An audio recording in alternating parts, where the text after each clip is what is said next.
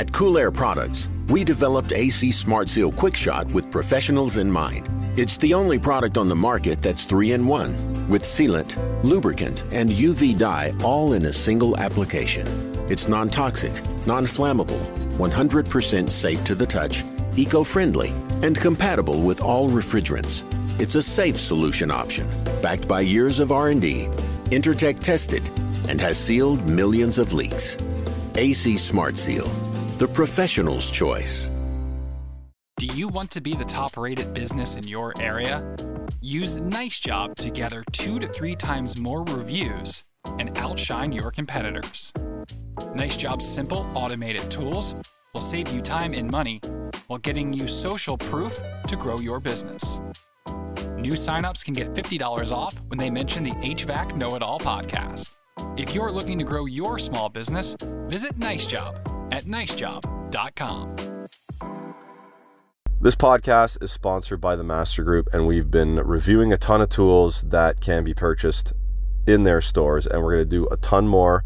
We're just delving through, I don't even know if delving's a word, but we're going to dive into their pool of tools and grab some more and do some more reviews coming very shortly. Okay, in the meantime, check out master.ca. Hey, what's up, guys? Welcome back. So last week, no podcast. I'm sorry, I had another holiday. Yeah, I've had 2 weeks this summer. Well, that's what happens when you have massive seniority within a company. I've been there for over 20 years. So, I mean, every summer I try to take a couple weeks off to chill with the family and just kind of recover from everything, right? Everything that's going on within the HVAC life that I lead. And I hope you guys take advantage of time off as well, because it's very important. That time off is what refreshes your body, refreshes your mind, and gets you back on track. Anyway, that being said, I was thinking that we'd have a state of the industry conversation. We got some real down-to-earth techs, real frontline guys here, down to earth, and we're going to have this conversation. All right, we have Andrew A. Portelli. Andrew, I hope I pronounced your last name right. Okay, we got Matt Showers and Jamie Christensen on the podcast, and we are going to go round the table and get opinions on different things. And we have 3 main headings here. We have sort of the tech, the pay grade, the training. That is one kind of heading, right? And then we have the equipment. What's new in equipment, what is coming, what is good, what is bad, what we like, and then we move on to tools and methods. And I mean, we could talk about this really for hours upon hours, but we tried to keep it as short as possible, just under an hour and a half of conversation, I believe. So, but it's cool. We go back and forth, and we don't all agree all the time. So there's a little bit of debate amongst the conversation, amongst the panelists or the round table within the podcast. And it's always good to have debate, because without debate and without, not arguments, but without professional debate, we can't really move forward and come to conclusions. If we're all agreeing, we all agree all the time, then we will never move forward in any industry in life, really. So this conversation is going to happen.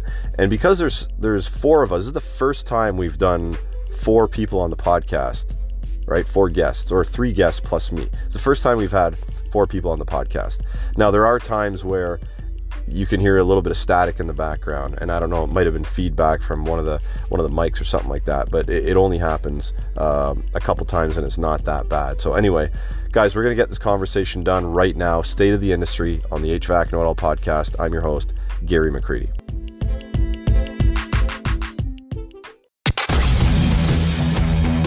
Welcome to the HVAC Know-It-All podcast. Recorded from a basement somewhere in Toronto, Canada. Your host and HVAC tech, Gary McCready, will take you on a deep dive into the industry, discussing all things HVAC. From storytelling to technical discussion. Enjoy the show. Fellas, so this is the first time we've ever had 3 guests. So there's 4 of us on here. So we're like a round table. And this could get messy, but we'll do our best. Andrew, how you doing tonight, man? Not too bad. How about you? Good, man. Matt, you there? Yeah, I'm here. Well, I'm glad. I'm glad this is not a we're not typing, because you can't correct my my spelling during this This is podcast. very true. This is very true. You can correct my my literacy while I speak, I guess. Oh, no worry. Well, You've been fine on that. oh, cool. I'm sure he's gonna give it the old college try, anyways. Well, welcome back, Matt. Matt, this is your second time on the podcast, and Jamie, how you doing tonight, man? I'm good, man. This is your second go around too, man. And the last time we had an awesome chat about you moving on from the company that you were previously at to the new one, and there was a lot of good feedback on that. So I'm glad you're here, and we're gonna have a cool talk about the state of the industry as it is right now. And I think you guys are all opinionated enough to give your strong opinions on this, right? And I think we're going to start off, as we discussed previously, with the employee, the HVAC employee, and its training base, apprentices, techs, pay grade, all that kind of stuff. So let's start with you, Andrew. Yeah. Right now, you're a fully licensed tech, right? Correct. Okay, so Yeah. the company you're at, what are you seeing as far as new techs coming in? Are you finding it easy to get them and keep them, or are you finding it hard to get them in the first place? So for our company, I currently work for a manufacturer, and for our company, getting the techs is not, or getting the apprentices is not that difficult. It's Okay. ensuring that they're the proper apprentices for this application, for this Mm-hmm. part of the industry, and that I wish there was a science to it, because it's not easy. Sometimes it's hit and miss. Sometimes we get great guys. Ideally, for my opinion, ideally I'd want to see someone who is completely green but Mhm. has the right attitude. I like that. Yeah. That to me is the most important thing, because you can teach anything and everything, as long as they have the right attitude and they're willing to learn. When you get some guys who say they've been in the trade a year or two and they've developed some habits that aren't necessarily the best, they can be tough to break. Mm-hmm. I totally agree with that. So I like that stance, bringing in somebody that's totally green, and as long as they're green and you teach them the right way and they're a good person, I think they're going to be successful. But if their character is not good off the bat, that's a problem. And I think hiring for character, if you have two resumes that are very similar to each other, that's why you have to meet these people, because you need to meet them and get a first impression of them, right? And then hire for character. Exactly. Matt, you agree with that? Oh yeah, absolutely. I mean, with where I am, most of our apprentices are in the helper role. They are, and a lot of them are on what our business has divided into, like, what I would call the service side, and then the construction or install side. And so we have a lot of helpers on our construction side. And a lot of that, I mean, I don't see those guys too often. They start earlier than I do. But as far as me on the service side, we've picked up some new techs that are a little greener, or they come in and they're still learning a little bit. They're not as experienced. But again, yeah, I would agree with what Andrew said. It's more about the attitude. Like, if you have someone that has a great attitude and they're willing to learn, and they show basically that they care about the customers and this industry and what they're doing, that is key right there. There are too many people, at least in my company, and I'm not sure what it's like with some of you other guys with older techs, that just don't seem to care anymore. They're just kind of on their way out. They're kind of hit cruise control, and they just don't seem to care to learn anything new. And so they're just like, I really don't want to learn anything new about this inverter or communicating or geothermal stuff. Like, I'm done. I'm ready to punch my ticket out of here, basically. Yeah. No. Yeah, I see that too, where there's a lot of complacency, and you don't have to. It's not even within the company I work for. Just in general, when you hop online and start talking to other techs, it seems to be the older ones. And I'm not discriminating age. It seems to be the older techs. Some older techs, they have a new school mentality. An old school mentality doesn't have to be related to age. You could have a 25-year-old tech that's been taught by an old school grumpy tech and have that mentality too, right? But I notice it's that old school mentality. It's usually within the older sort of demographic that they shy away from new stuff because they don't want to learn it. And you're right that if they, I mean, I guess it's their prerogative, right? If they're on their way out and they don't need to, I'm like, well, why would they start from scratch and learn something new if they're on their way out? But at the same time, it's not really showing the young guys how we should go about our business in the field. Andrew, you wanted to say something? Yeah, I just want to build off your point about learning something new. That's something else that I like to see in a new apprentice or even a tech I'm working with. That their, I want to say, ability to jump into something new knowing nothing about it and just put the work in and figure it out. That is a huge feather in someone's cap, and I'd be happy to work with that person again. Oh yeah, me too. So Jamie, I'm going to come to you on pay structure. Now, you don't have to reveal to us what you're currently making if you don't want to, but like in your area, and this is like it seems like it's a geographical thing with pay, because somebody the other day is like, hey guys, I think it was on the app actually, somebody was saying that they make $20 an hour in refrigeration. Should they be making more as a third year running their own calls? So Jamie, in that state of things, when someone's a third year refrigeration, running their own calls, like $20 an hour, even though it might be a low cost living area, it seems like a low pay grade to me. What do you think? Yeah, I mean, I'd agree. That's low. I mean, I'm in the union, so our pay is very structured with, what year you are, first, second, third, fourth, or a journeyman, a foreman. So everybody gets paid.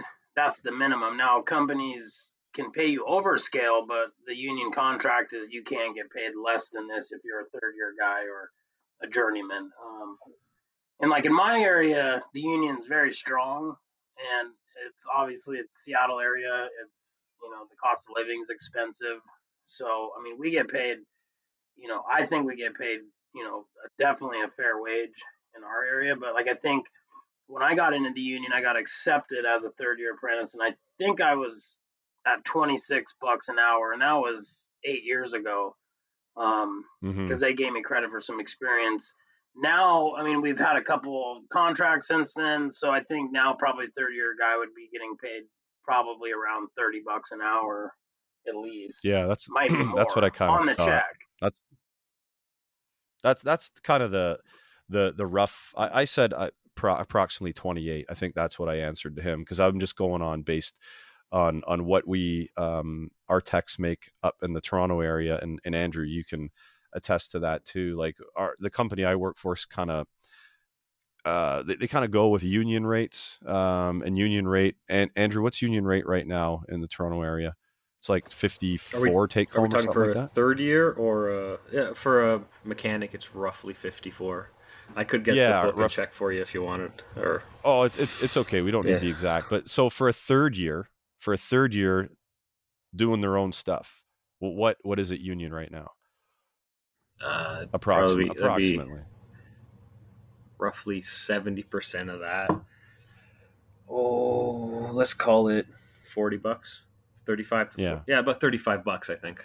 Yeah, about $35. That's what I figured. And then when you break it down to US dollars, we're looking at like $28, $29 or something like that. So that's I was sort of in that ballpark. And he said is anybody, I think his next post was like, is anybody in Canada hiring or something like that? Can I come up there and work up there? So anyway, so it's just very weird to see all these different pay grades around different areas of North America. And Jamie, because you're in the union, Matt, I'll get to you in a second. Jamie, because you're in the union, are you seeing that there's a high level of training at the union you're at right now? Yeah, I mean, they have a curriculum, continuing education that they send out quarterly, and So they offer all kinds of classes. Obviously, with the COVID crap, things have kind of slowed down a bit. But I feel like, and this just might be me because I constantly ask my employers and supply houses for training and stuff like that. But I feel like I do more training outside of the union hall than I do at the union hall at this point in my career. But the classes are there. So one thing I ran into since being in the union is, they went through a stretch there that they have the curriculum, but they don't have anybody to teach it. So I'm asking my business rep, I'm like, hey, what's up with all the continuing education classes? And he's like, we're working on it. And it, kind of came down to it just recently. Is like, well, we have the curriculum, we just don't have anybody to teach it. And then they're asking me like, well, what do you think about, teaching some of this stuff? And I'm like, well, I'm interested. I'm still at the point where I feel like I have a lot to learn, even though I've been doing it a long time. Like I don't know if I guess I never thought of myself standing up in front of a classroom teaching it, but so I just talked to them, and I'm going to sit down and look at, the stuff they have, and probably end up teaching classes, because I feel like there's probably a lot more people in the same boat that they want to learn, but there's nobody there to teach it. You know what I've always thought, and this could actually be a business for a tech with a lot of experience, is start a mentoring business where you actually take techs out one-on-one and spend time with them, maybe for like a week or something like that, and teach them real world experiences. I've always thought that would be a cool gig to set up, and have a customer base where companies send a green tech, maybe a first year or something that's kind of getting cutting their teeth a little bit, but they need a lot more technical help and stuff like that. Send them for a week. You have a rate that you charge for training this guy for a week, and it's one-on-one. And I always thought that would be like a cool business model if something like that could take off. It's actually a pretty good idea. Yeah.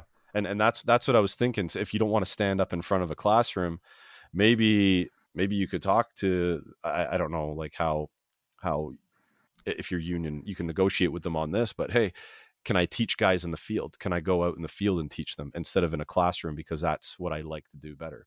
But anyway, it's just a thought I had, and I'll leave that with you for a minute because I know Matt had his hand up here. Matt, what did you want to throw in there?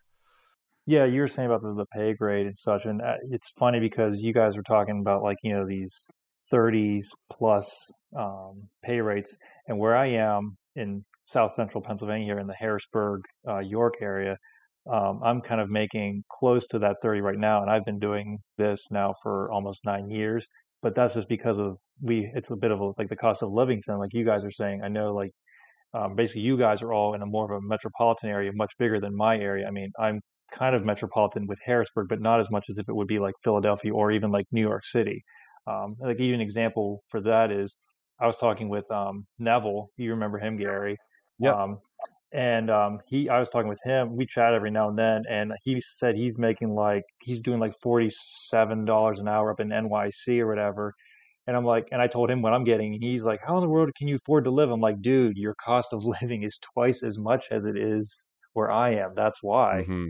The cost of living can be a huge thing. And yeah. And then even to echo kind of like what you were saying with Jamie too, about this, like an apprentice model thing where you have like an older person. I think you and I talked about that before, because we have someone in our company now that kind of does that. He just rides around with some of the newer guys and just basically rides with them, and they learn from him some of the tricks and tips of the trade and from his experience, and he's been doing it over 40 years.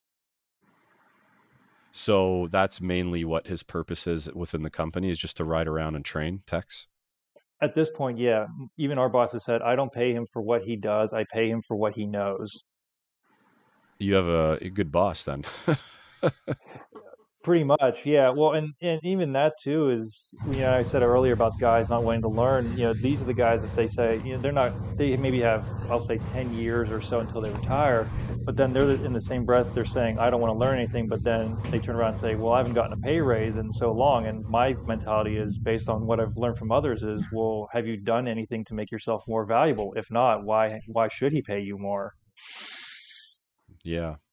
No, it makes sense. And it's a good segue to like the topic within the topic is training. And we touched on it a little bit there when we were talking to Jamie.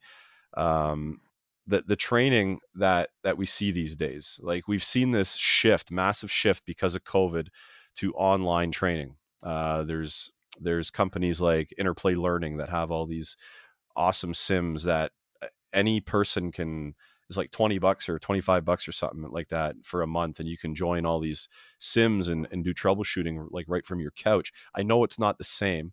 It's not the same as being in the field, but at least it gives you a little bit of a heads up on what you might see.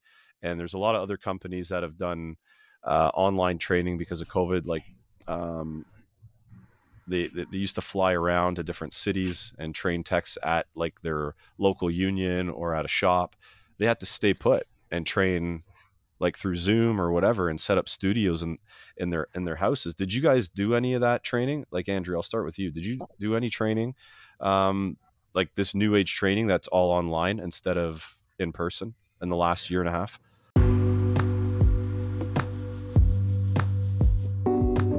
Quick break, guys. So Testo has streamlined their digital manifold, the 550S, the 557S. I have the 557. I love it. It is super handy, especially everything's on one screen.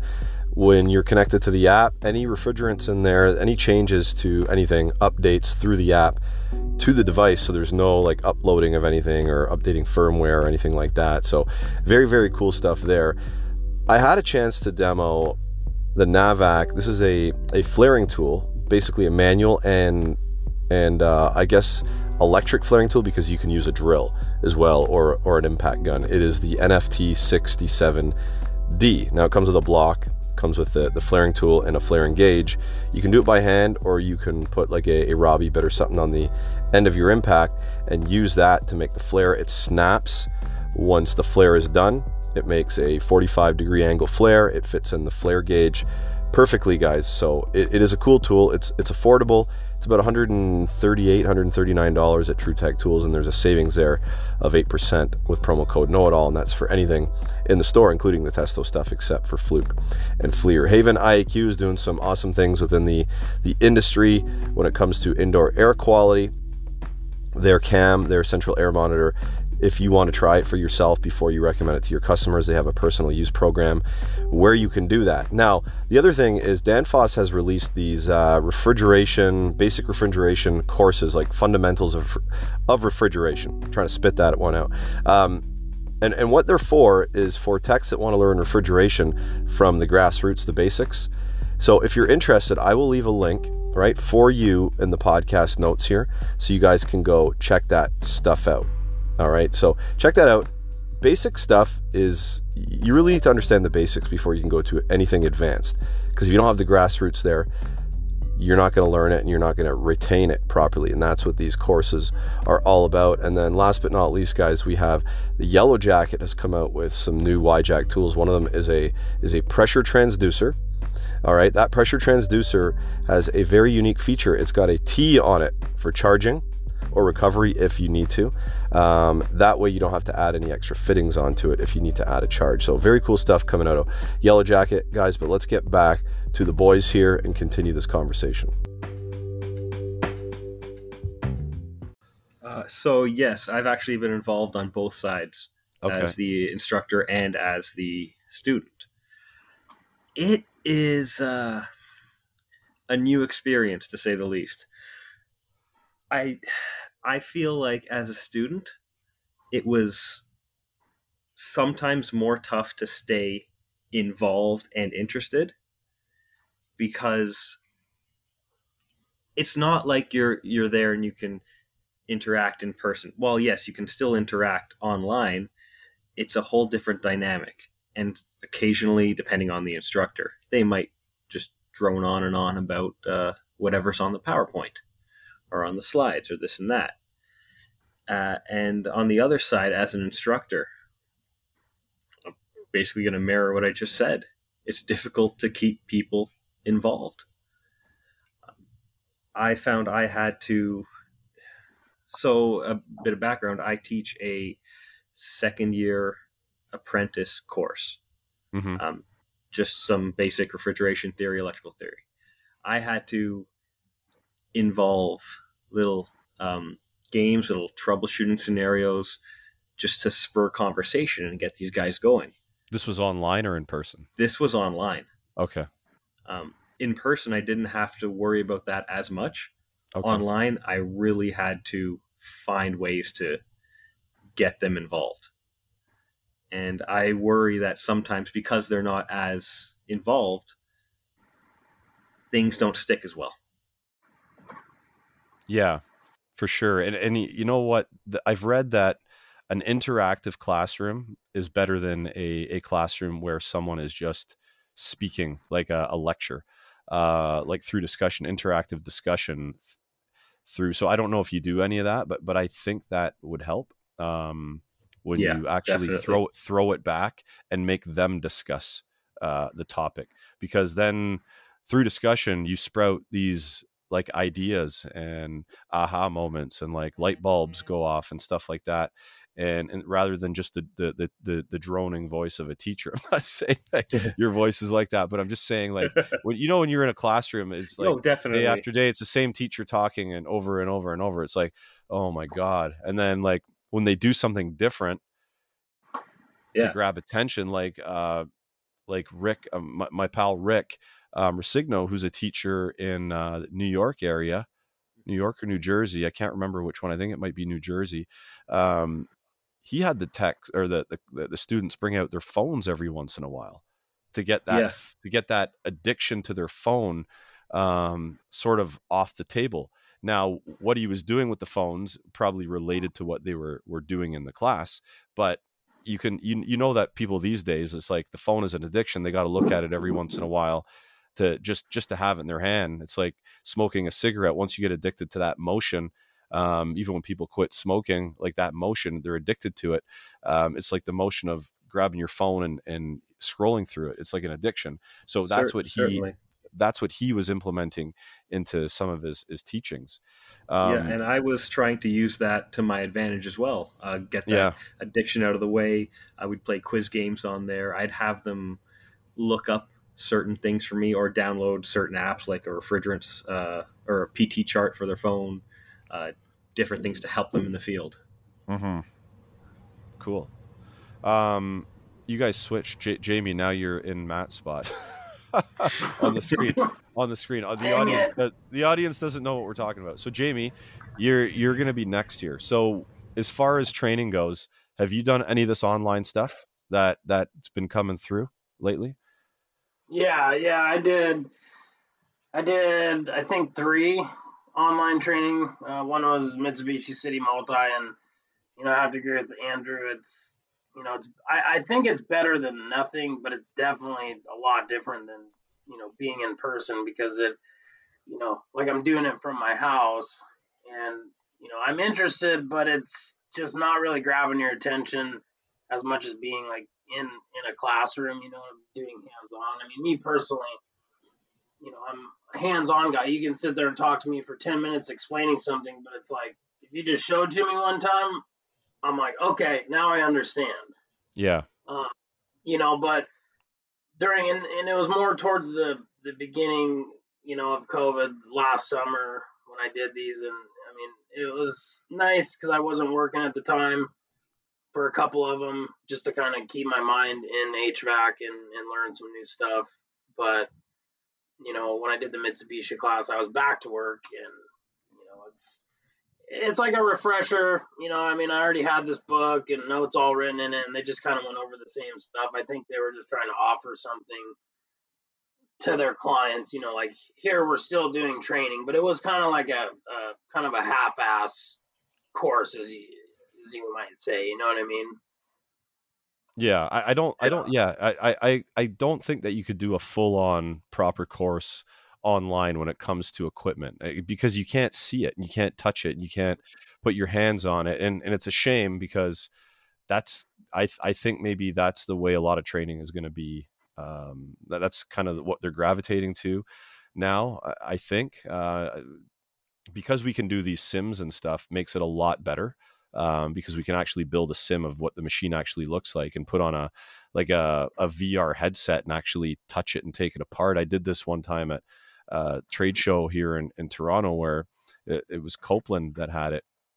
And you put this VR headset on and basically you go into a room and you start ripping apart a compressor, one like bolt by bolt, and taking the pieces apart. And it was cool. The coolest thing I've ever seen. Yeah, it was the coolest thing I've ever seen. And I believe that I'm going to dig into this a little bit more, but that's sort of what Interplay Learning is doing with the VR headset. And I know there's other training, free training out there. Like Danfoss has a ton of free training. I think they just released like 6 modules of basic refrigeration that's free. I could try to find the link for that and put it in the podcast notes so you guys can check that out too. And that's all free stuff. But I think we got to move on to the next sort of block here. And our second block, and I'll start with you, Matt, is equipment. The state of equipment in this industry as of today. Like, what excites you about equipment now as opposed to when you first started 9 years ago? What I like is, especially with some of the new stuff, is where you have, at least with like the communicate, like say I work with Carrier a lot. So say with a Carrier Infinity system and it using the communicating thermostat, that system, I can go into it. And if there's any kind of trouble codes, it gives me all these different alerts because of all the different sensors. And the one thing I like about it as well is whenever I go to do maintenance at someone's house, I can put it into a test mode. And within the test mode, it'll give me different readouts. It'll give me the suction transducer pressure that it's reading, and it gives me like my suction superheat and my discharge temperature, my line voltage. So it gives me like this nice little readout right on the display so that I don't have to go outside and actually hook up gauges or even go outside with like my meter. I can just look and see what's going on in the comfort of the person's home without having to go out into, whether it's a hot summer or a cold winter. I can go inside and say, yeah, your system's looking fine, and then maybe just pop outside to do like a visual check. But I know even with their systems now, they are able to do some things with Bluetooth, and you can access things remotely with your smartphone with their app using like a Bluetooth receiver that's built into the unit. I've not tested those yet, but I'm kind of excited about seeing some of those features, and at least in that manufacturer. But that's something I enjoy doing, and even Climate Master, which is the geothermal manufacturer I deal with most. The nice thing with them is with the newer boards that they put in, I have a service tool and I just plug it in and I can make the system do whatever I want. And same thing, I get all these different readouts from all the different thermistors or all the different transducers, so I can see here's how the system's operating, or I can see fault codes, and it gives me a readout of what was going on at the time of the fault that it was reading, and that helps me with troubleshooting and diagnostics as well. So did you have to get training on that to get comfortable with it, or is it just something that you just train as you go, like self-train as you go? I did as part of my NATE certification, they did send me to a Carrier Infinity class that our local wholesaler put on, which was good for continuing education hours. But it was also that was just a nice way to kind of say, hey, this is how these systems work. Here's how you operate the controls. Here's how these systems, as far as being able to do the commissioning on them. You can type in what your line set length is when you're getting ready to commission the system and say, here's how long my liquid line was.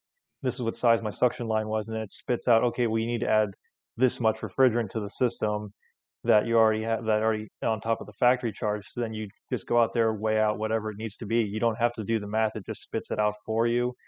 So there was a training on that. And then on the Climate Master side, that was just more of learning as you go. To me, it seems self-explanatory, but even before I started doing HVAC, I was more of a tech person. So I enjoyed working with computers and technology. So having things that are like that in my hand for work is just like a natural fit for me. Mm-hmm.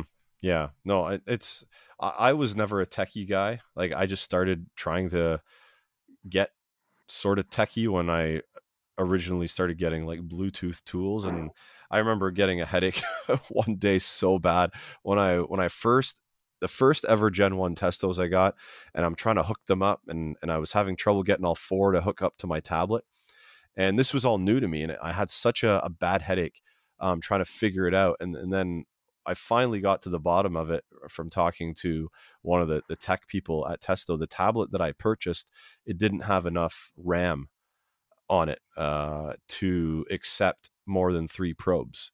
It was just a very cheap tablet that I purchased because I didn't know, right? So anybody that's looking for a tablet, they want to run multiple Bluetooth probes off of it, look for something that's got a lot of RAM or has substantial amount of RAM. Like I think I only had like 1.5 RAM on that tablet, and I think I needed a minimum 2 or something like that to get more than 3 probes. So I think I eventually got another one at some point. But a phone, it's funny how a tablet like is such a big piece of equipment compared to a phone, but you can run a bunch of probes off a phone. So just keep that in mind, guys, if you're looking to purchase a tablet for probes. But Andrew, you made a video once working on a Danfoss turbo core, and I think that this day and age, that compressor is super cool because of the technology behind it. So maybe you should explain what that is and give us a little bit of background on how it works, because I think the turbo core, the oilless compressor with the magnets and the floating bearings is like super cool technology. Right. And yeah, it definitely is super cool technology. It is a wonderful compressor. It's able to unload a lot more than your traditional oil centrifugals, and the applications for it are tons. So yeah, I did make that video talking about just doing some quick maintenance on it. And like with most of my jobs lately, my laptop tends to be my number one tool. So for that turbo core compressor, how it works. Sorry, my cat just jumped in and distracted me. So how it works is it's got a permanently magnetic shaft there. So like an ECM, it's got a permanent magnetic rotor. Okay. And how it works is it's got electromagnets and sensors to see where that shaft is. And the electromagnets will move the shaft up, down, left, right, your X, Y, and your Z axis for your thrust bearing to keep it stationary. And that obviously gets rid of a lot of your friction losses and makes it more efficient. Now, the amount of controls on that thing are just staggering. Built into it is a VFD. Half of the compressor is a VFD, essentially. The other half is controls, and then there's the actual motor. It's a really interesting piece of equipment. I would love to tear one apart. They don't really promote that. More so, they just want you to buy a new one. But tearing one apart would be quite fun. That's for sure. Well, it's definitely cool technology that the bearings can float within magnets, and there's like trim on it, so you can like, from what I understand, so you can like get it like super centered within where it's supposed to be sitting using trim functions and stuff like that. Yeah. So one of the things we do for a regular maintenance or an annual maintenance, would be to recalibrate the bearings, ensure the sensors are reading properly, ensure the bearings are keeping the shaft where it needs to be. Mm-hmm. And if there's an issue with that, we can recalibrate them. And worst case scenario, the control board may need to be replaced. The bearings may need to be replaced. Jamie, we're going to move on to you. As far as equipment goes, what is impressing you these days, like with the new technology, like VRF, I don't know, inverter technology? What do you see and what's impressing you? Definitely VRF is probably on the top of the list. And then, all the Bluetooth capabilities, with tools and units and all that stuff, that wasn't even like a thought in my brain when I got into the field, almost 20 years ago. So, it's getting to more of, HVAC is, still really physical with like repairs and stuff, but the diagnostic side of things is really moving into like an IT techie world. You know what I mean? Yeah, definitely. Laptops and cell phones and apps with Bluetooth and connectivity and all that. It seems like over the last probably 4 or 5 years, it's really escalated quite a bit, and more people are coming out now. You got units coming out with like touchscreen, and I know I've seen some Cadenza units out there on the residential side of things that has the gauges and the touchscreen like right on the Cadenza unit, which is insane. I've never seen one in person, but everything's computerized and Bluetooth and stuff, and if you don't keep up on that side of things, you're going to be left in the dust. And and like VRF, I think personally is the future.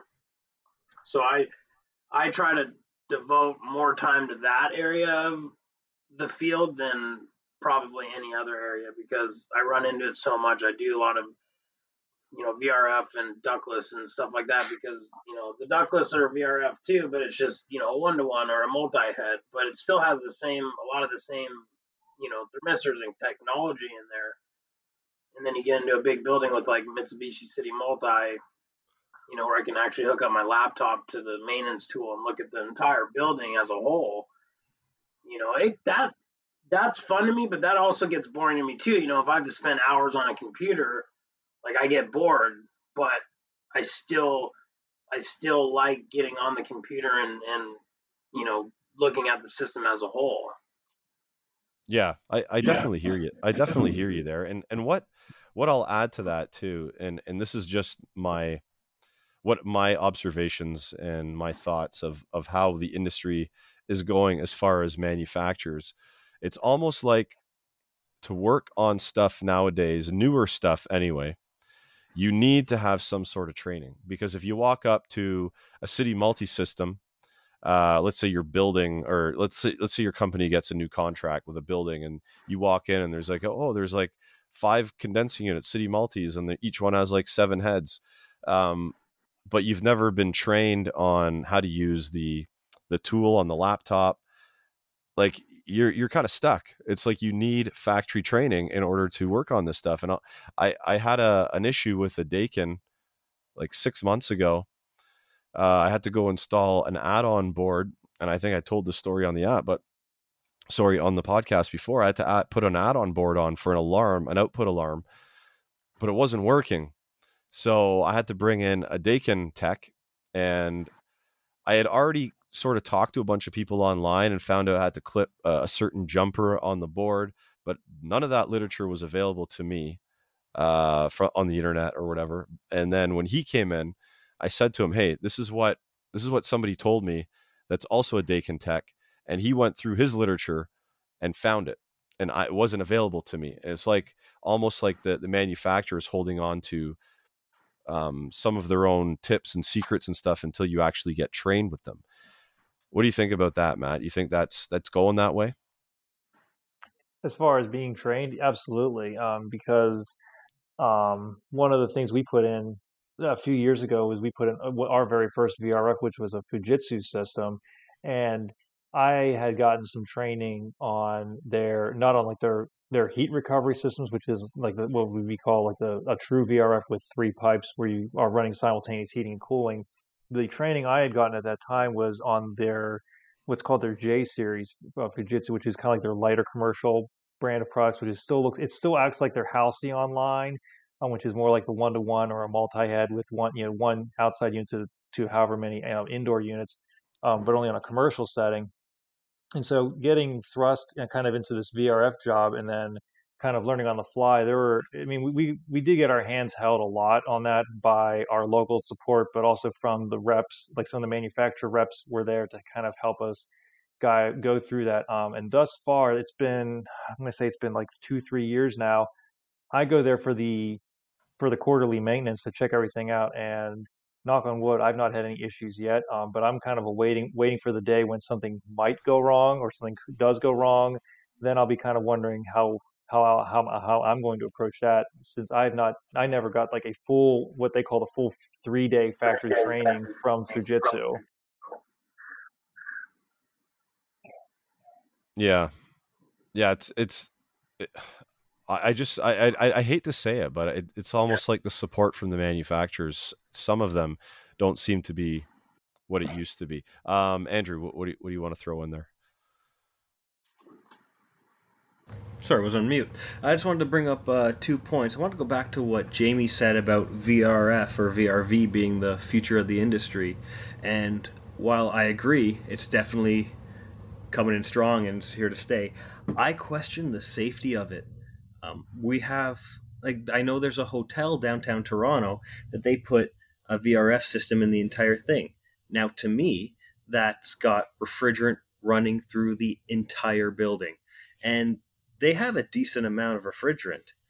And I know we were going to talk about this later. Flammable refrigerants, if they ever go that way, that could be a huge hazard.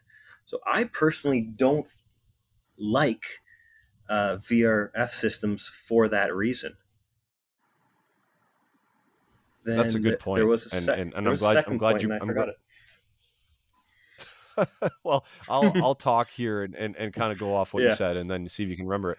But it's a good point, and we were going to bring up flammable refrigerants in equipment. We can talk on that briefly before we move on to the next sort of topic. But yeah, that's a solid point. And if, like, I don't know, and I haven't seen any plans that they're going to allow that much flammable refrigerant in a unit. Like right now, the amount is very small. I can't remember the it's like ounces, like mere ounces right now that you're allowed to put in, I believe. And I see all these new reach-ins that are being delivered to a pharma site that I take care of, and I look at the nameplate every time and it's R290, and I'm like, yep, here we go. It's coming, right? So I mean, it's a good point. Whether or not they allow that much flammable refrigerant inside of a unit, I don't know, but also think about how much gas pipe runs through a building, and that's dangerous too, right? But gas pipe runs through a building in massive amounts and pipe runs. So I mean, that's just a counter to that. Did you remember your next point? I did, but you bring up something too. Difference between gas pipe and refrigerant pipe, though. There's a huge pressure difference. Yeah, true. And we're not just worried about a flammable issue with refrigerant. It's an asphyxiation problem as well. If say in a hotel room there happens to be a leak in that one head, and all that refrigerant leaks out into that room, that could be an issue. The other thing I did want to bring up is, since we are talking about the state of the industry, the future of the industry, the shift from fossil fuel heating to heat pumps, to electrical heating. That's huge, and it's already here. Yeah. No, we talked about that a couple podcasts ago. We had a really good discussion on that as well, and it was the electrification of buildings. Basically, is it might have been the title or something like that, but it was like to get rid of the carbon footprint by using electrical devices like a geothermal heat pump type thing. Is that basically what you're saying? Yeah, pretty much. Cool. Jamie, do you have any experience with flammable refrigerants at all? No, I've never touched one. No. So what do you think about Andrew's point about if the industry moves towards that and we can charge up an entire VRV system with a flammable refrigerant? We're talking, obviously, we're not talking, we're just playing this out like it's pretend right now. Like if that's a thing, would that concern you? Oh yeah, I mean, I just don't see them allowing you to charge, entire buildings with the flammable refrigerant. But I mean, I'm not the government, but I don't see it happening. But yeah, if they allowed that, I think it's a huge safety hazard, because you have refrigerant leaks all the time. Yeah, coils, fittings, all of it. You know what I mean? Like, I just think I think you'd be putting people at way too high of a risk by allowing entire buildings to have flammable refrigerant. Yeah, and there's also talk about and I'll pass this on to you, Matt. There's also rattlings and rumblings from different people within the industry about if the industry went to a fully charged residential system that was a flammable refrigerant, basically it would have to be a unit that sat outside, like a chiller, and it would chill some glycol or water or whatever and send it through a fan coil within the home. So all of the refrigerant that's circulating is actually outside. Have you heard of any of these rumblings, Matt? I just remember Brian Orr from HVAC School on one of his podcasts. I mean, this is a couple years ago. He actually had some kind of idea with one of his guests that he had on about having, this idea of having a propane chiller outside. So then you have all that propane outside, much like you would with a gas grill in a sense, and you have that outside, and then you're using another medium inside, like you're saying, like water. And I can see that being a thing for the future, especially if we start to go with these lower GWP refrigerants, but they are also becoming more flammable. So from a safety standpoint, I can see them saying, okay, well, let's go now, instead of using refrigerant within the building, then we'll use another medium to heat and cool the building, whether it's water or some other, or like using like a hot and cold deck or with VRV boxes. I'm not sure exactly, or VAV boxes I meant to say. So I don't know, but I agree with Andrew and Jamie. I cannot see any regulating body saying, yeah, we're going to put A3, these highly flammable refrigerants, and then let it run the piping throughout a whole building, because that's just, I mean, let alone like a leak or anything like that. Say like a lightning strike hits a building, and then what then? I mean, then you have a whole building that could potentially just go boom. Yeah, it's very scary stuff. And when I was talking to the guys from Blue On about A2L refrigerants, that it's supposed to be mildly flammable, they were saying that they got like an ounce of refrigerant to like explode, like a big bang, explode, like in their facility where they test things. So I mean, this stuff is coming, and I think we have to research and look up how to protect ourselves. I think the tools are going to have to change. They're going to have tools that that are intrinsically safe, that have no sparks and stuff inside of them and stuff like that. And you're gonna have to use fans to blow if you're brazing or something, like make sure you're purging nitrogen, make sure you have a fan to blow any sort of air around so it's not collecting and accumulating in one area. There's a lot of different things that are going to have to come out, and I haven't really seen any training yet. We can touch on the training part of this and then we'll move on. Have you guys seen any training as far as flammable refrigerants go on how to conduct yourself around them? Andrew, I'll start with you. Yes or no? I have not. I did do a quick Google search earlier, and a few safety videos did pop up. But other than that, nothing from any suppliers, nothing from any manufacturers in the industry, nothing. Okay. Jamie, what about you? You seen any training on this stuff? No, I have not. All right. two for two, Matt. Anything as far as any formal training? No. The only thing that I've seen has been really from you or other HVAC school or other HVAC podcasts that have discussed the topic, because they are seeing it coming down the pike. Whether, like I said, whether it's you or HVAC school or some of these other well-known other podcasts, they're the one. You all are the ones that are kind of saying, "Hey, beware, this is coming," and manufacturers and equipment people don't even seem to be aware of it. And like for me, the thing that's coming down the pike that I paid attention to because I saw it was Carrier here is in 2023 going to be rolling out with, at least I think it's in their commercial rooftop units, R454B, which they're calling Puron Advance. And I think that was an A2L as well, but that's coming out here in a matter of a couple of years, and I've not heard anything as far as any kind of training from them either. Interesting. So we're going to have to get on these guys to start providing some training on this stuff, because we can't have, like, I'm sure you guys have all seen, like, it seems to be overseas in like Asia and maybe like Europe and stuff like that, where some of these, where they've been using this refrigerant for longer, some of these refrigerators are like blowing up and stuff while techs are working on them. And it's probably because they're not being trained on how to work on them properly, would be my guess, right? That's what I would think. I mean, I think, Europe seems to use a lot of R32, which is technically an A2L, and I know that, it's one part of 410A, or that's pretty much half of the makeup of 410A. So I kind of see that potentially becoming a long-term solution, depending on how, at least here in the States, how the EPA wants to roll with that, or if it's what the heck is it, CARB in California there. Mm-hmm. Yeah, it's going to be interesting how this rolls out. So anyway, that was a good discussion. We'll move on to the next sort of topic here. Tools and methods. Like, we've had tools back in the day that we've all used, and everything is advancing rapidly. It seems like manufacturers, they produce one tool, everybody goes out and buys it, and then like a year later it's like upgraded and everyone's like, oh man, I should have waited. But it's just continuous. And then there's the methods of how to do things that keep changing as well. But when you go back into like for instance, everybody talks about pulling a vacuum nowadays, not through gauges, going from unit straight to pump. But it was Rocky Hyatt on when he got mad about the vacuum police stuff. Jamie, you missed that one. Did you guys see it, Andrew and Matt, when he's getting upset about the vacuum police?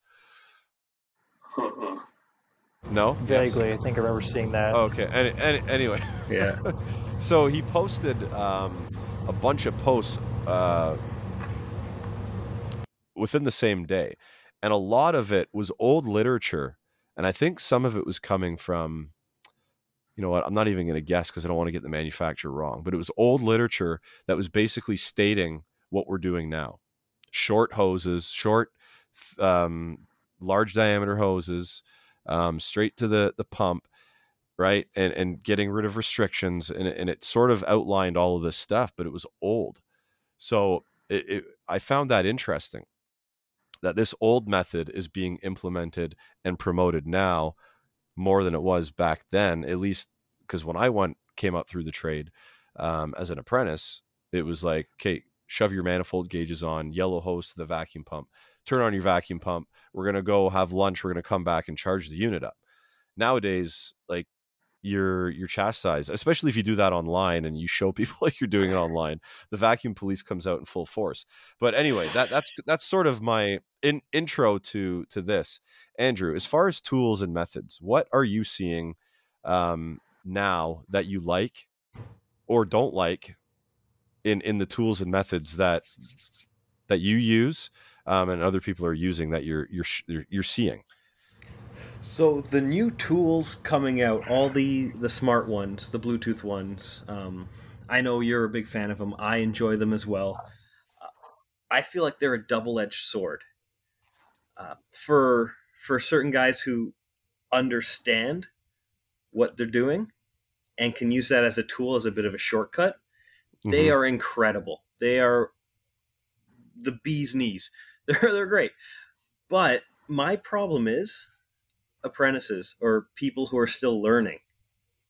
If they don't know enough to use these tools, they'll use them as a crutch. And it will hinder them in the long run. It'll prevent them from actually learning what they need to learn. And they're not going to be good techs for it. Now, let me ask you this, to clarify. So are you saying like a set of digital gauges is a crutch, or an app that gives you diagnostics that comes maybe that you can use with it as a crutch? I'm saying kind of both. If the digital gauges are spitting out your superheat and subcooling and even saying, hey, this could be a problem, it could be low on charge, you're taking the thinking out of it. You're not doing any critical thinking. You are not going to build that muscle, because that's a muscle you have to train your entire career. And if you're not using it, you're not going to have it when you need it. Yeah, I see your point. Like, when I was learning, it's like looking at the PT chart, looking at the temperature, looking at the pressure, doing the math in your head. And I understand what you're saying is like training that muscle in your brain to go through these methods. And then once you know them like the back of your hand, and you apply a digital set of gauges to a machine, you already know all this stuff. It's already trained, and it's been like sort of ingrained in you already as a technician. Yeah. And it just makes you more efficient as you move along. So I totally understand what you're saying. What do you think Yeah. about that, Jamie? Do you agree with Andrew? Yes and no. I mean, I totally get where Andrew's coming from, because I mean, I think it could be used as kind of a crutch, a hinder to somebody's, career in the long run. But also, I think having all that data there will, no matter what, whether it's spitting out diagnostics, could be this, could be that. It is getting your brain thinking, and it is getting your brain, to remember these scenarios. So, I mean, I think they're great, but I think also these people should be, trained, like, just hands on, writing down the superheat and subcool, and doing the math problems in your head. It's just going to build a better foundation, for you. And I don't know, when I was an apprentice, this stuff wasn't like a big thing. So you're still being taught all those, how to do the math and this and that. Now they might have implemented that into the training, but I still use both. I mean, I still use compound gauges. I like compound gauges. I did get into the smart probes, a while back, and I never had a digital manifold till recently, and I just never could see myself using it. But I got one, and I love it. Yeah, that's what happens, man. A lot of people, I've watched people bash digital gauges and say they're a fad, and then I've seen people come back and go, you know what, man, I tried them, and I love them. I like the efficiency and seeing everything on one screen and in real time. It's just incredible, especially for a senior tech that's been there, done that, and they just want to be efficient in their job and move on. They don't want to spend more time than they need to, because they're not really learning the process of troubleshooting anymore. They know the process of troubleshooting. How do I troubleshoot quicker? And I think that's where the digital tools and the apps that come with them are a true advantage, like you were saying, Andrew. As you put your hand up, go ahead, Andrew. Yeah, and I agree with you. And where I'm coming from, most of the time, I have a screen that'll tell me all the relevant information: my superheat, my subcooling, my pressures, my suction temperatures, all that jazz. And yeah, it's a wonderful tool. It makes it that much faster. Makes me that much more efficient, like you said. You just have to know when to use it, when to rely on it, and when not to. I'm not saying it's a bad advancement in the trade by any means. It's wonderful, but it can be a dangerous tool in the wrong hands. No, I totally see what you're saying.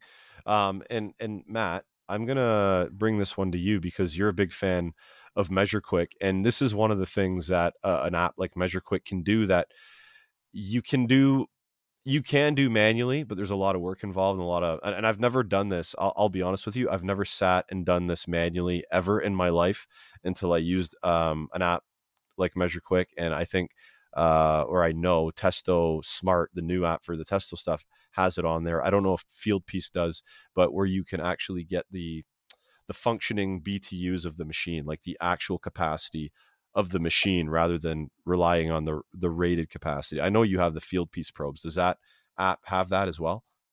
Yeah, the Fieldpiece, you have to manually enter in your airflow, which I've used the Fieldpiece app. I used it more so in the heating season when I first got the probes, just because then I was able to basically take my manometer, my 2 manometer probes, get my total static pressure, and then go to a fan chart and get my estimated airflow from that, and then punch that in manually into the app. Whereas MeasureQuick will give you their estimated airflow based on the readings and the system information. And like you said, I did try once to enter stuff in manually, and it's a giant headache. I mean, you can do it, but by the time you get all done and it's said and done, I mean, you probably could have figured out what the heck was going on with the unit with looking at your compound gauges and your K-type thermocouple on clamp on your meter or something like that.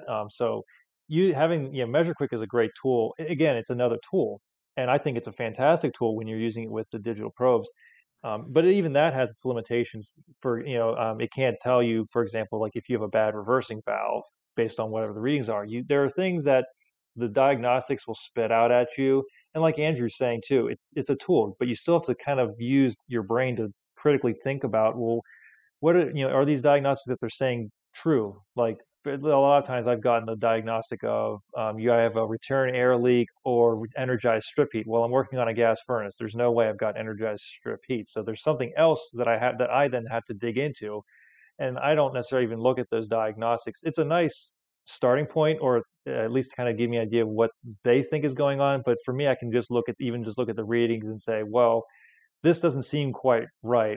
What's going on? And then I can dig further into it without necessarily relying on the app. So I would agree that having some foreknowledge before you start diving into an app that spits diagnostics out at you is definitely useful. Mm-hmm. Yeah, for sure. And there's, I'm going to move on to another tool that I think is super useful within this industry, and I don't think enough techs are utilizing it. And it's probably because of the price point, but the price point is dropping on these tools. Jamie, what do you think, or do you own a thermal imager? Yes or no? And then what do you think about them? Because I've seen some cool things done with thermal imagers for troubleshooting purposes that can be done in like a few minutes rather than spending time taking temps of things here and there and everywhere. I don't own one. I've used them at my last company. I think they're great, and like you're saying, I think it's more the price point. I think if the price point was more affordable for a lot of companies, I think they would probably purchase them more often. But you'll see, then you see the little plug-in flares on your phone that are still great, but they're a lot more affordable, but they're definitely not as accurate. But I think they're great for a diagnostic tool. I mean, you can see the motors overheating, the compressors overheating, all the hot and cold pipes for mechanical, and restrictions and air leaks and buildings. You know what I mean? Like and the thing about it's just like Bluetooth.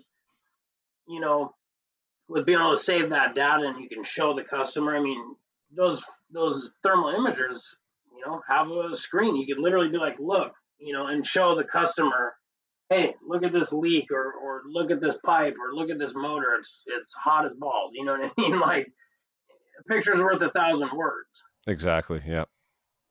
I totally agree. And I think that my experience with thermal imagers has been amazing up until this point. And like, I can't wait to, every time I've come across a refrigerant leak, I've forgot to go back to my truck to get it, because I've never seen one in person. But from what I understand, you can see a refrigerant leak with a thermal imager. I guess it has to have the right amount of leak rate and all that stuff to see it.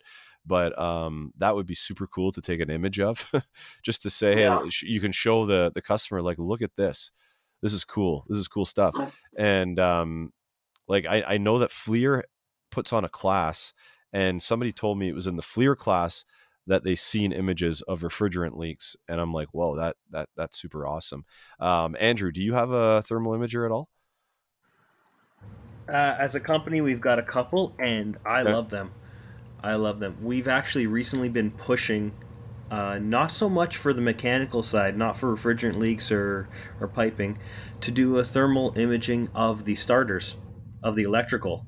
And it has been wonderful. You've been able to see bad connections from the heat, overamping, bad contacts. It gives you such a detailed picture. It gives you such an insight into what's happening on the electrical side. I think for all large pieces of machinery, even smaller pieces of machinery, it should definitely be used for the electrical side.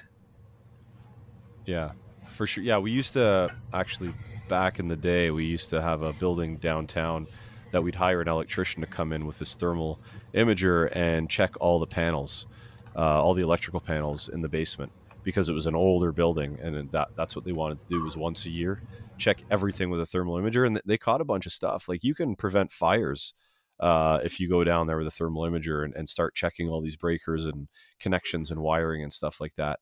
It's actually kind of amazing that you can do that, and you can do it very quickly. It doesn't take long at all, right? As long as you know what you're looking for. Matt, do you have an imager, thermal imager? No, but I would like to get one, and I've seen other guys use it. And the electrical thing is new to me. That's a good point to use that you said there, Andrew. The thing that I've seen them most used on is on the hydronic side of thing with boilers or radiant heat, because sometimes you have those pipes that you can't necessarily see what's going on inside the pipe. So having that is like X-ray vision on a hydronic system where you can see, okay, well, here's what's going on inside the system. Like, okay, is there air in my radiator, or, is there a potential leak with one of the pipes? And the other thing I just thought of was, you were saying about the refrigerant leak. I just thought of, would there be a way, even say if you have non-condensables in a system, could you potentially see that where you would see, on a condenser unit a condensing unit where you'd see like the heat kind of slowly dropping, but then there's just one spot that seems to be colder than the rest or whatever, and then you could say, hey, you've got non-condensables in this system. So there definitely could be a lot of applications with thermal imagers, but yeah, I agree. It's the price point right now for me that is preventing me from pulling the trigger on one. Mm-hmm. Yeah, I think that's the major hurdle. There are like Jamie was saying, like the ones that attach to your phone, that are like $300 or $400, I think. But the quality is not as good as like the like these things are costly, like $3,000-$4,000 for like a little handheld imager, but the images on them are definitely good quality stuff. So my next point here that I wanted to get your take on, all three of you, is a method, is a not a new method, but a very polarizing method. And every time I talk about it through my channels, it's always a hilarious conversation. And that is press tools for refrigeration, right? There's some different brands out there. Plumbing's been using it for like decades, it seems like, from what I've learned recently, like in Europe and stuff. Plumbing's been using it for a very long time. Refrigeration press fittings. It's very polarizing. There's like leading the charge nowadays is probably a company like RLS, and they used to work with Sporlan, that they were under the Zoom Lock brand, and I think there was one called Reflock that was a bit of a disaster. I don't know much about it, but from what I heard, Reflock was a bit of a disaster. I'll go back to you, Jamie, on this. What do you think about press tools as far as refrigeration fittings go? I love them, man. I don't get to use them. I mean, I'd probably maybe press a handful, less than a handful of refrigeration, fitting Zoom locks. But I've done a lot of it on the plumbing side of things, and I think it's like most things. It's you still have to prep the pipe. I've found leaks on press fittings. I've found leaks on braze fittings. I mean, because that's like one of the hot topics is, is it going to fail? It's going to leak. And it's like, well, it's just like if you were, soldering or brazing, I mean, if you don't prep it and do that skill correctly, like you have a potential for leaks on that, whether you're brazing or pressing, you know what I mean? And I think pressing is kind of going to go back to the price point thing. I think a lot more people would use it if it wasn't so expensive. Mm-hmm. But a lot of it too is situational. There's a lot of situations where I would way rather press a fitting in. Like I have a TXV I have to replace in an air handler in somebody's condo, and it's a really tight spot. I would way rather have a press gun and just be able to zip it on there real quick and be done. And now I got to set up, flame retardant blankets and, things, and I have to worry about burning insulation and all that prep work that goes in, for the fire aspect of brazing. So, I mean, if I had one and if I had a tool or the company provided me with that tool, I know my company I'm at now has that tool. I haven't, now talking about, I'll probably ask them about doing this, repair with it. But, my last company they did all the plumbing press fittings, but not refrigeration. So I would like to get into it more. I just don't have the tool. I've never, have the money to buy. I mean, the kit is like $2,500 just to get like 3 or 4 jaws, and then the fittings are extremely expensive. So, yeah, no, I totally agree. But what I wanted to get out of you too was, do you consider, if you press, do you consider that removing skill from the job? Because you did say like the prep work that needs to go into it, making sure the pipe is properly cut, properly cleaned, properly reamed out. Then you need to make sure that you're setting the depth correctly on the fittings themselves.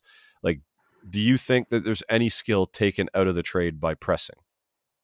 I don't think there's any skill taken out of the trade. I just think you're learning a different skill. You know Different what I mean? skill, Like there's so many different things that's in skills that we do in this field. I don't think you can say it's taking skill out of the trade, because there's going to be still plenty of brazing, and it's comes down to money or choice or situational. Like with press fittings, like on construction jobs, new construction towers and stuff like that, or whatever job you might be on. But really, new construction is, you don't have to worry about pulling a hot work permit or having a fire watch guy, when you're pressing, as you do when you're using a flame. Yeah, and carrying around a nitrogen bottle and making sure you're purging constantly, and you know what I mean? Exactly. Yeah. I see both sides of it. And when I post about press fittings, I get bombarded. Like, I hate brazing. I don't hate brazing. I think a brazed joint is an excellent joint. I just see the obstacles, as you're saying, the situational obstacles, is setting up the fire blankets, getting the fire permits, having the fire watch. And then there's the other aspect, is the health aspect of getting burned, or breathing in fumes, or breathing in oil that's on fire, or phosgen. Like, there's those things that you need to think about too, right, when you're lighting a torch. Andrew, what do you think? Actually, hold on 1 second. Matt put his hand up. Sorry. So I'll go to Matt first, then we'll go to Andrew. Matt, what do you think? Well, we use it a lot. In fact, I was just talking to Andrew before we recorded that we're on a job site. We're doing a construction project now and we did another one where it's an office building that's being converted into high scale apartments, and we're pressing everything basically. We are pressing as much as we can. And the only thing that my coworker and I we brazed just over this past week was the joints at each air handler. We haven't set the outside units yet, but we just were brazing at the units, just those, the liquid and vapor connections at the air handler, and everything else has been pressed. And it's been nice because the one of the safety guys was like, "Hey, you guys need to have an extinguisher around whenever you're doing anything with a flame." And so you don't have to worry about that, because, I mean, I don't walk around normally carrying around a fire extinguisher, but that's just one more piece of equipment, like you're saying, in addition to the torch, with the nitrogen, with your flow meter or whatever, to make sure that you're purging through while you're brazing. And so the press I think it's been a great thing. And we even did a full VRF install at a hotel last year, and we had to have that same kind of thing where we had to pressurize the system to 600 pounds. It had to hold for 24 hours, pull a really deep vacuum on it, and it had to hold for a period of time. And everything was pressed with the exception of we had some 1 3/8 pipe that we brazed, because we don't have a jaw for 1 3/8 that came with the set that we use. But thus far, that system's been in now over a year, and we've not had any problems with any kind of leaks on the press side. And we're using Rothenberger is the name of the company. It's Connex Manager, I think, is the name of the fitting. So it's not RLS, but it looks similar to like the water fitting, where it's that hexagonal kind of press. But thus far, I have been loving it. Cool. Awesome. So, Andrew, do you have a take on press at all? Have you used it, or do you have an opinion? I have a take on it. I have used press fittings. I have brazed. Like Jamie was saying, both will leak. You're never going to get away from leaks. You just have to fix it. It is what it is. I hate press fittings for the sole reason that I love brazing. I really, really, really enjoy brazing, so I don't want to use press fittings because I feel like it'll take away my enjoyment. And it does. In terms of removing skill from the skilled trades, it's removing a skill, but no, you're not removing skill from the skilled trades. Both are going to have their place in the industry in the future. I mean, I highly doubt you're going to go out and get a 2-inch press fitting, 2.5-inch press fitting. The cost on that must be astronomical. And brazing, you're never going to be able to get away from. Fixing a U-bend on a coil, I don't see a press fitting doing that.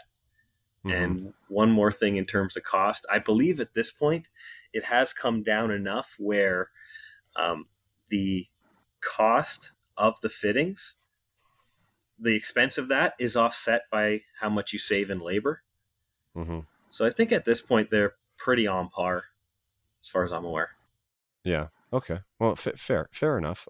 Jamie's got his hand up. Jamie, what do you want to throw in there?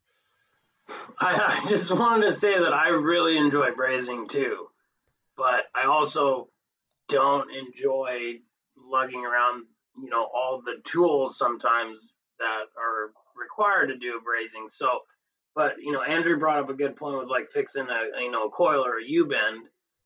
I don't see a press being able to take care of that problem. And so, you're never going to get away from brazing, but, I love it too. And I've always been really good at brazing and I enjoy it. But there's a lot of times where I'm like, man, I just wish I had a press gun and a fitting right now because I could be, boom, done and out of here. Don't you have an apprentice to carry your tools around for you? Come on. No. Never really been blessed with an apprentice to just tag along for very long. Yeah, that would be you know what? I would love to have an apprentice every day with me just to carry things that I just don't want to carry anymore. It would, and you're just kind of the brains and they're the movers and the shakers. And you're like, do this, do that. That's actually that's another topic on its own, because that is happening in the industry right now. And I might have to go soon because I forgot to plug my laptop in. I'm at 21%. But anyway, that is another thing. And I'll get your thoughts on this real quick and then we'll get out of here. Being remote from a job site and helping a technician through it. There's companies doing this right now. XOI Technologies is one of them. They have their Vision platform, I think it's called, where techs are going out and making videos and stuff and to be transparent with the customer. But I think they have it set up where you can also have a remote tech, like the super tech or the tech that's retired or whatever, sits at the shop and he's got a bunch of screens in front of him and he's the tech support for the entire company.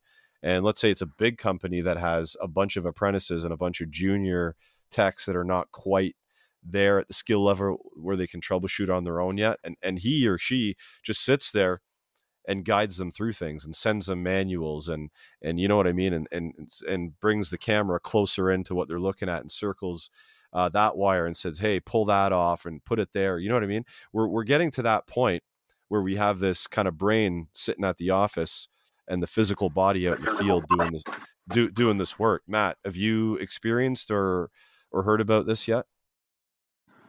I have. I mean, I remember you talking prior with XOI about that sort of thing. And I'm not sure, I mean, our company's smaller, but what I think might happen in the near future is our company has been slowly upgrading our phones. We used to carry flip phones up until I just was carrying a flip phone for work up until about a couple months ago. We decided to finally join with the 2010s or whatever, and we're all our company is slowly upgrading to iPhones. And so the nice thing with the iPhone is that it has the FaceTime feature. So if I have a problem with something, I can send like a FaceTime request to, say, like the older gentleman that I referred to earlier and say, hey, I'm scratching my head on this. Here's what I'm looking at. And he could, the same kind of thing where he could go, oh, we'll do this, do X, Y, Z, test ABC here or whatever. So, I mean, I can see that. But as far as like having like a dedicated person, I know our guy would hate to be sitting in an office doing that. But I know other people would probably enjoy that. But I know some guys, they always want to be in the field because they have that enjoyment of just being out and about. But I do see something like that possibly being something in the future, just like you were saying about the apprentice consulting business we were talking about earlier. Mm-hmm. Yeah. For sure. And Andrew, would you take a job being a remote tech? What if you could go to Jamaica and sit on the beach and help a guy through a service call? Would you do that? Is that something that you'd be interested in doing? Won't lie, I've definitely thought about being the first work from home HVAC tech in the world there. Honestly, I don't know. Because there wouldn't be someone always needing your help. So there'd be a lot of downtime. So how we do that with our company right now is a lot of us will take videos or take screenshots of the data, like from those digital manifolds or the touch screens or whatever, and we'll send it to each other. And using that, we will help each other troubleshoot. So it's not one centralized person who does that, but we kind of crowdsource it to all of us, and it's been a huge help. And touching on the videos and the phones, a lot of I know this is another topic, but a lot of customers really like seeing and will ask for pictures and stuff like that to add on to the work orders. And that's another place our industry's going. For sure. So Jamie, what do you think about this concept of the remote tech? I mean, I think it's good. I mean, I don't know if you're more referring to like a company having that guy, or like a big company having multiple people doing that as like that's their business. But I think it's probably going to get there. But I'm like Matt. I mean, I'm better than Matt because I've been using an iPhone longer and FaceTime. But we've been doing that for a long time, where we use FaceTime, and like I think the biggest downfall of FaceTime is the video quality isn't the best. So if somebody's moving around a lot, like it's hard to see. But I've helped people through FaceTime. I've been helped through FaceTime because I'm more of a visual guy. Like I said earlier in this podcast, is you can sit there and talk to me for 10-15 minutes, but if you just show me, like, you could save so much time. I could be like, oh yeah, I remember. Or do you remember this building? Well, what building? You know what I mean? I've had people just send me a picture of the outside of the building, and then right away I'm like, a light bulb goes off, and I'm like, oh yeah, that unit's there. You know what I mean? Yeah. So I think it's a good thing. I think it will probably be there eventually. I'm sure there's already companies working on having super techs just employed and helping people virtually. Yeah.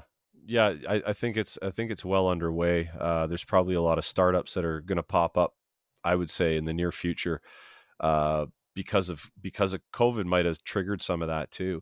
But one of the hurdles I see is that the tech that's behind the screen is so used to touching the equipment. I can see them getting super frustrated really, really quick when they can't just grab the screwdriver and go, here, like, this is how you do it. That's one obstacle, and it would have to be a super patient person. But one thing on the side of that, like to sort of build that side up a little bit more, is the fact that, because what you guys are saying, we've done phone calls, texting, like I haven't really done FaceTime with anybody, I don't think. But it takes away from the technician that's on the job. Like if you're on a job and someone calls you and they need your help, now you got to walk away from your job to help them. And you don't know, you could be helping them for an hour. You could be constantly back and forth with them. And now your job is on the side burner until their job is sort of kept underway or well underway. So if with the remote dedicated tech, that's all they're doing. They're not walking away from something else. They are just focusing on the task at hand, and that is that person that needs help. So, I mean, I think that there's going to be companies starting a business doing this.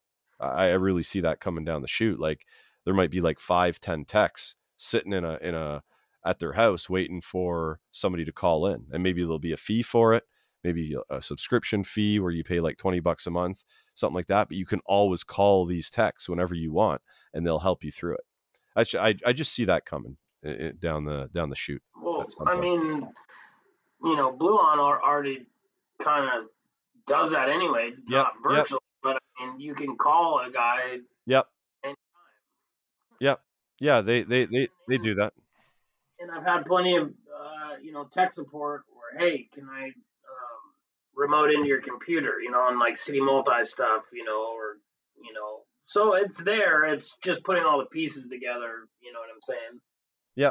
No, and you're correct 100%. Blue On does have their tech support through the app. I believe it's just phone call right now. But I can see them if they want to get deeper into the woods on that, I can see them getting a little bit more virtual through time, because I think that's just the natural process of technology, really. So yeah. I mean, that's kind of it, guys. We've talked for almost an hour and a half, and I think we've covered a lot of topics. So thank you, gentlemen, for offering your time tonight. Well, thanks for having me. Thanks for having us, Gary. Yeah. No problem. Okay, so we're gonna close this one off, and we'll talk to you guys. All right, thanks, Gary. Have a good night, everybody. Thanks. Yep, you all have a good night. Take care, guys. Bye. Well, that was a super cool conversation, and I think maybe once a year we should do that with different guests, and guests that are real, down to earth, real opinionated, and on the front lines, and see this stuff every day, and see the trade evolving at the rate that it does. Because let's face it, the trade, this industry of HVAC and refrigeration, is evolving at a massive rate. As we discussed, like a manufacturer launches something, and like a year later, a year and a half later, 2 years later, perhaps, they're launching another generation of that, right? It just keeps developing, keeps getting better. And the feedback and conversations like this actually propels that improvement of products, right? Not just this conversation in general, but conversations all over the web and the internet and feedback and stuff like that. It propels the industry forward. And that's why conversations and debate are awesome to have, because it lets the people know, like the people in charge of these manufacturers, the people that are in charge of HVAC companies, the people that are managing people within this industry, it gives them an idea of what other people in the industry are thinking. They're not in a bubble anymore, and they got to pay attention. If you want to leave out information, if you don't want to dive into the information that's available to you and look at other opinions of techs, then you might get lost, and your bubble will continue to grow, and you'll never be aware of what's going on around you. So the conversations are a must. Okay, we just got to do it in a professional manner, like we did on this episode. We talk professionally, right? And there was none of your mom or anything like that you get on sometimes, like you get on Facebook. Anyway, guys, I appreciate you guys, but I'm out. Happy HVACing. Hope you enjoyed the show. Follow HVAC Know-It-All on Instagram, Facebook, YouTube, TikTok, Twitter, LinkedIn, and anywhere else Gary feels like popping up. This has been a Two Smokes and a Coffee production.